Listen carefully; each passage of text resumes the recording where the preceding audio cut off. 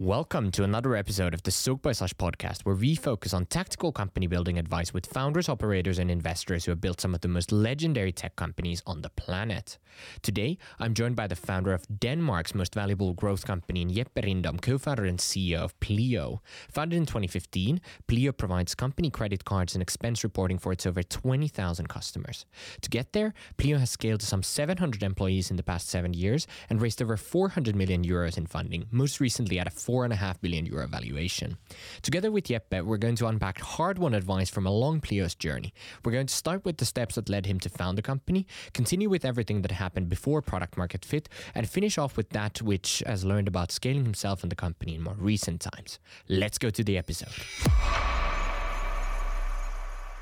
Jeppe, it is really exciting to have you on the Såg by Slush podcast. I've been looking forward to this. Thank you for making the time to join us here today. Well, I've been looking forward to this. I actually just returned from paternity and you guys were prioritized as one of my first things to do. We love that. You're too kind. So I want to start with you founding Pleo and everything that took you to product market fit. And then secondly, I want to explore selected topics about scaling yourself as a leader and scaling the system that sort of scales the company post product market fit. All right, well then going back to the time before you actually founded Pleo, and I noticed you and your co-founder Nicolo were both early employees of Tradeshift, another growth company, and I think you joined Tradeshift in 2010. So let's imagine that it was 2010 all over again, and you knew you would found a company 5 years down the road. If you could go back, would you still go be an operator at another growth company, or is there like a better place in the world to learn critical skills to become a founder?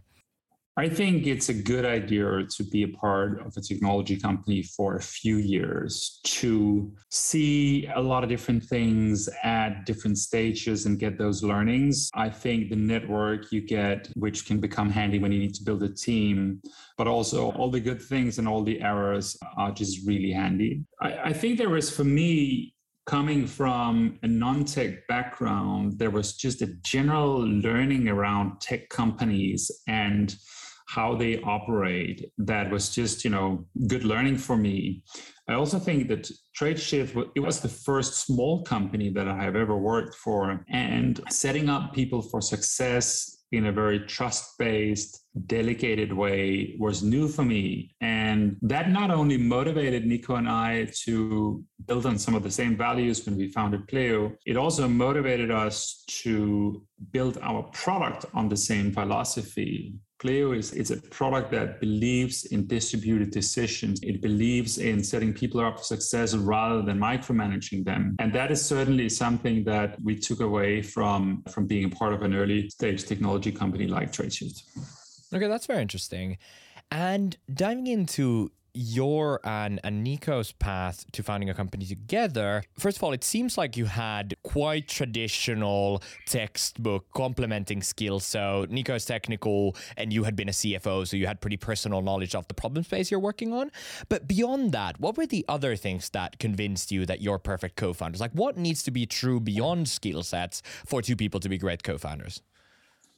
For me, it was important that I connected with my co-founder on a personal level. And having known Nico from Tradeshift, having moved to San Francisco together, he was a person that I was very comfortable with. And I knew that we shared similar personal values. We shared similar people values when it came to which kind of people were we excited about working with, who would we invite into Pleo, how would we lead them. We were having very shared thinking there. And I think that was super helpful. And then we respected each other in such a way that I would leave him pretty much alone on his stuff and he would leave me alone on my stuff. And still we would come together on the things that needed that.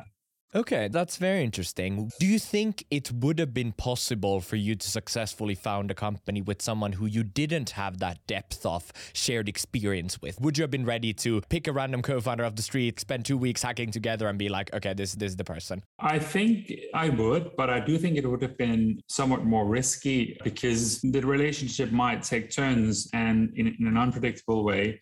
I think in any case, I would recommend to spend a lot of time in the beginning, go to a cabin somewhere, spend 2 weeks, not only on the product and the company, but also on discussing other subjects around people and see if you have commonalities. That's very interesting. All right. And let's then talk about everything that it took to take Pleo from sort of founding to product market fit. And let's start with, you mentioned that you and Nico from the very beginning, you had your own domains and you trusted the other one to complete their domain fairly independently. So can you just very concretely tell me, like, what did you spend the first year of Pleo doing and what did Nico spend the first year doing?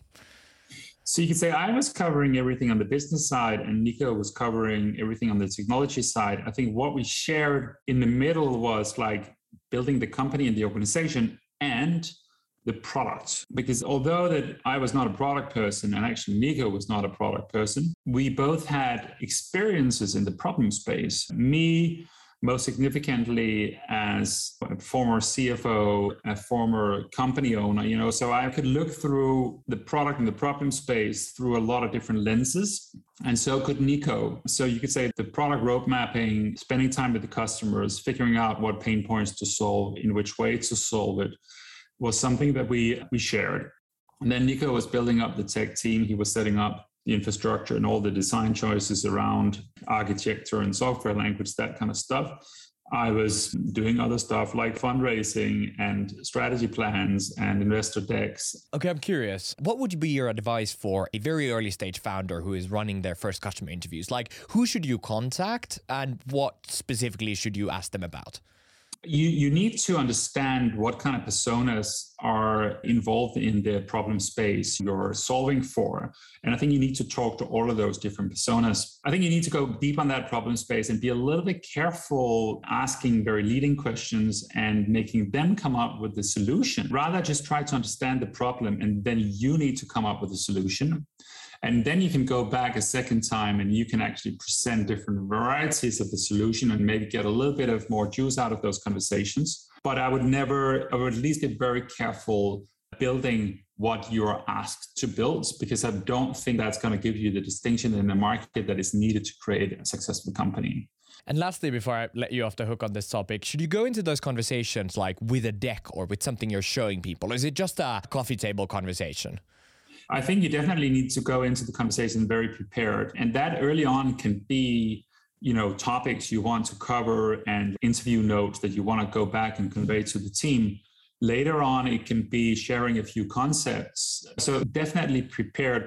Okay, makes a lot of sense. So let's switch gears and let's talk about progress in the early days. We now know that Pleo has become this incredible success story, but I'm curious to hear what the early part of that trajectory looked like. So what was the most important milestone that you reached in the first week, the first month, and the first year of Pleo? That's a really good question. When you say the first week, I'm starting to think, what was the first week and how to cut the starting time here. I think the first week, it was about me and Nico looking each other in our eyes and just knowing we're going to do this. And then there was a little bit of hygiene around that in terms of how are we going to do this financially and all the paperwork and stuff like that. I think the first week was a lot about that. And then your second question was in the first month. First month was about narrowing down on the problem space and the anticipated solution. Yeah, so I'd like to think that we knew the problem space pretty well, but we didn't settle with that, to be honest. We actually talked a lot with the customers before we even produced a line of code. And the first person we brought on board to the team was Nico's wife, and she was doing only user research together with me. We were doing 50, 100 deep customer interviews early on. You could say, A, to validate the problem, that was expected, but B, also to understand how to prioritize in terms of which problems to solve for first. C, to figure out, should we launch this in Denmark or should we launch it in some other country? D, test out what are the customers willing to pay for this kind of stuff. So there was a number of other things that we were getting from those conversations other than just reconfirming that there was a problem. How about the first year? The first year, I would have loved to say that getting the first customer live and all of that good stuff, I do think we made it within a year, but it definitely took a little longer for us because we were a financial services company and there was a lot of licensing and stuff like that needed to happen. But I would say after 12 months, we were alpha testing the product with a handful of customers, and that was an important milestone. Okay. And then I'm also curious to know when you raised your first round of funding and why. First fundraise. So given that we were a financial services company and bringing a product to the market was not just code, it was also license fees and stuff like that. And it required, I would say, a slightly bigger team that you would normally see in software. We had to raise money fairly early on, which wasn't so difficult, but it was expensive in terms of dilution because we didn't have much at the time and we couldn't show much at the time. So we raised money around 3 months after narrowing down on the idea. And I would say for the first 3 years, fundraising was a constant. Not that we were actively fundraising, but we were always having conversations and thinking about, should we take in a bit of more money now or wait 4 months, that kind of thing. And then we got into the motion of more like a bi-yearly cycle. I want to jump on that with one question, which is some of the fairly promising early stage founders that I know say that they often feel like there are investors knocking on their doors all the time, wishing for like a bi-monthly update and so on. So do you have advice on how you should structure or time the way you talk with investors early on so it doesn't become a time hog? Yeah, it's a tricky one. You need to decide when should I spend time and how much time should I spend. And our approach to that has been that we've been fairly silent and heads down in between rounds. And we have simply declined having conversations in between rounds. And I think the flip side of that is that you lose a little bit the pulse with the market. The positive side is your ability to focus, but also you build up a momentum across the investors where they crave a little bit for getting to meet you. And they know that when you are then out racing, that you're ready and there's a little bit of FOMO. So I think you need to give them the sense that you're a hot asset and you need to move fast and you need to be brave. If you come up and they sense that you're available all the time and you'll have conversations and you're willing to take in money and stuff like that, they smell that you're not a hot asset. That's just a part of it. I buy that. Okay, and lastly on the topic of fundraising, which is I read an article that Sifted wrote about Pleo when you had raised your Series B. And at that time you said you raised your Series B having not spent a single dime of your Series A. Why choose to raise this much sort of upfront excess capital on the journey? I think there are several dimensions to that answer. One is I think we are running stuff a little bit more conservatively in Pleo, and we always have. We've done that, I think, because of the stage in our lives that Nico and I are in, and I think our personal situations and families and all of that, we really valued a good night's sleep, but also respecting our clients. We were dealing with company money. There's another obligation when you're in the financial space. I think also strategically, when you go to market, again, you are more attractive when you don't need to engage. And that's typically when you get the great offers. So I think some of the gain is by just being, confident, daring to say no, daring to ask for something higher. And that can make up for, let's say, 6 months of further progress. That actually does make sense.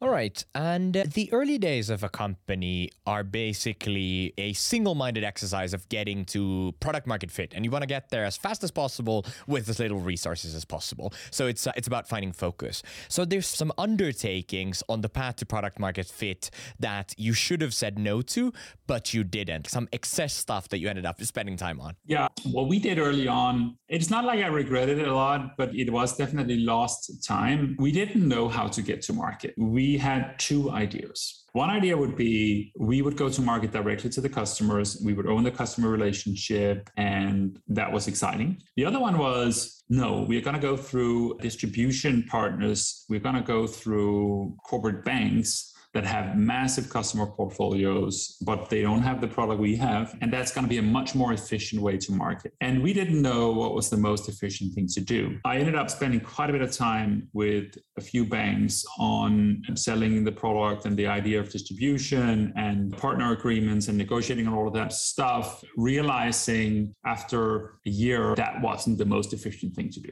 And then we zoomed in on going direct and we closed down all of those conversations. So you could say, looking back, I couldn't have guessed what was the right thing to do, but it was definitely time lost. And do you want to give a bit more flavor around that? Why was the most efficient, the best go-to-market directly to the consumer? I think, we were learning along the way that, hey, the customers really wanted our product. They were responding to our marketing. They were onboarding, and it was going pretty well for us. And whilst on the other track, we were seeing initial interest from the banks, and conceptually they were very interested, but it also became political, and it became a roadmap decision, and it became slow moving, and that just ended up not moving as fast. And I think worse than that, we felt out of control. We felt very much having to rely on someone else, which was uncomfortable when you have investors and you have money that is running out. So we were like, nah, we gotta own the customers, and we gotta own our own destiny. And that's how we zoomed in on that. Okay, makes sense. And perhaps lastly, on this topic of getting to product market fit, I just want to ask you plain and simple, like, when did Pleo reach product market fit according to your interpretation? And what were the important realizations about the problem and product? I hate to say it, but we hit product market fit with the first customer. Okay. It was a weird one because the product was not at all complete. The onboarding was horrible. It was so obvious, the gaps in the product. We didn't even have a mobile app, and we had no integrations, and it was just so scrappy. But the thing was that the alternative was worse. And it was so easy to be better than the alternative. And it was so easy to convince the customer about the next few things coming that we had a high conversion rate early on. And that's how I define product market fit is like, do you have a good conversion rate when you go and speak with leads? And we had a solid conversion rate. And that doesn't mean that our product was in any way complete or that we were proud of what we were selling, not at all.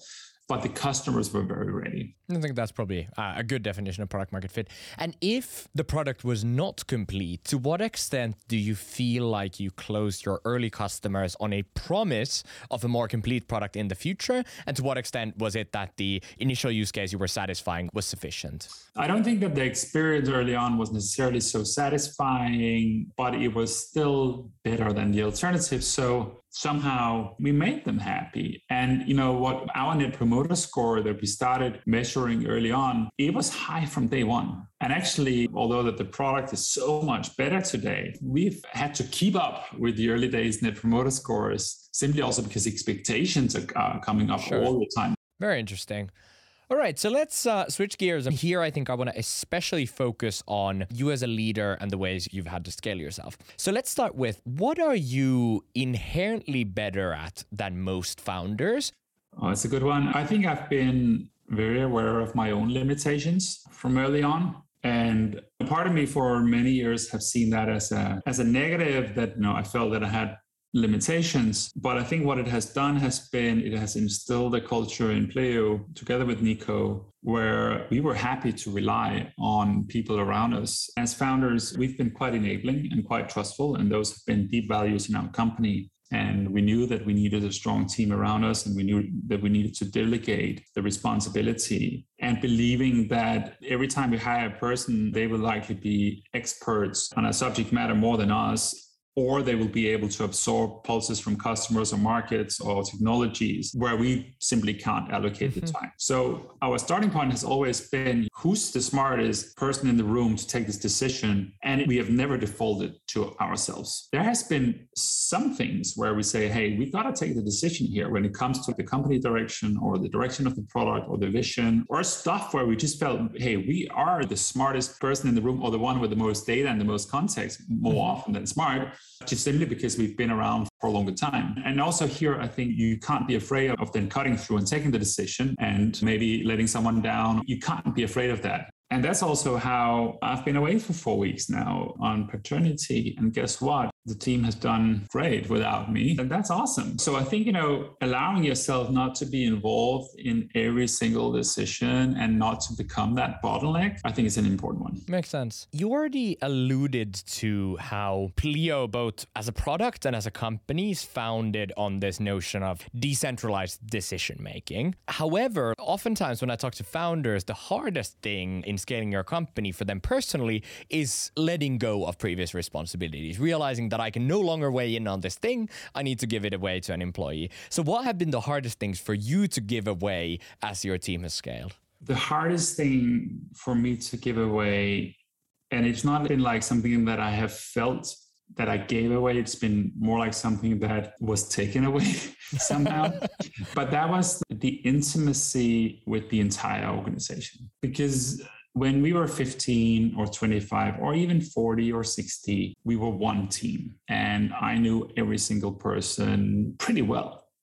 And I felt they knew me. And you can try to scale that. And I've really tried to scale it just to keep a bit of that. But the reality is, as you grow, you got to let go of that. How do you try and scale that? Do you regularly try and book lunches like down to a certain depth of the organization? Like, how can you scale personal intimacy in a company? Early on, I scaled it by just trying to expand my capacity, ensuring that I was in all interviews before we put out an offer. When that was not possible, I would at least meet them the first week when they joined for half an hour, reduce that to like 20 minutes, 10 minutes. I would send out personal videos to everyone. I would at least remember their name and just stretching it. And today, I just can't do much on a one-to-one level just because it's just too many. We had 110 people starting here in May. So I think now it's more for me to say, hey, I want to be available and I want to get the pulse of the organization across all levels and all areas. I do not want to be the CEO that hears and understands everything through my management team. I think that's one of the biggest sources of a disconnect.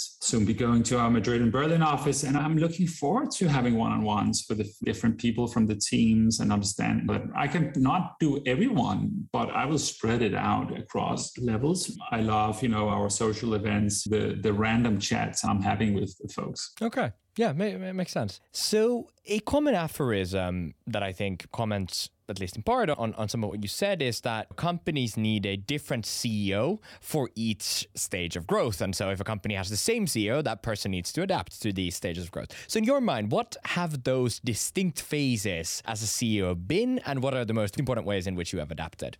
There are definitely phases, and I haven't done much thought work into sort of breaking them up and giving them a name, but I would definitely say, the first phase, it's a very execution-oriented phase where you're involved in everything and you output and you output. At the same time, I think the whole building the team phase starts and overlaps, and there is a phase around figuring out really the vision, the strategy, the identity, and really being able to communicate that to the company and start to build that brand externally and make yourself accountable for that.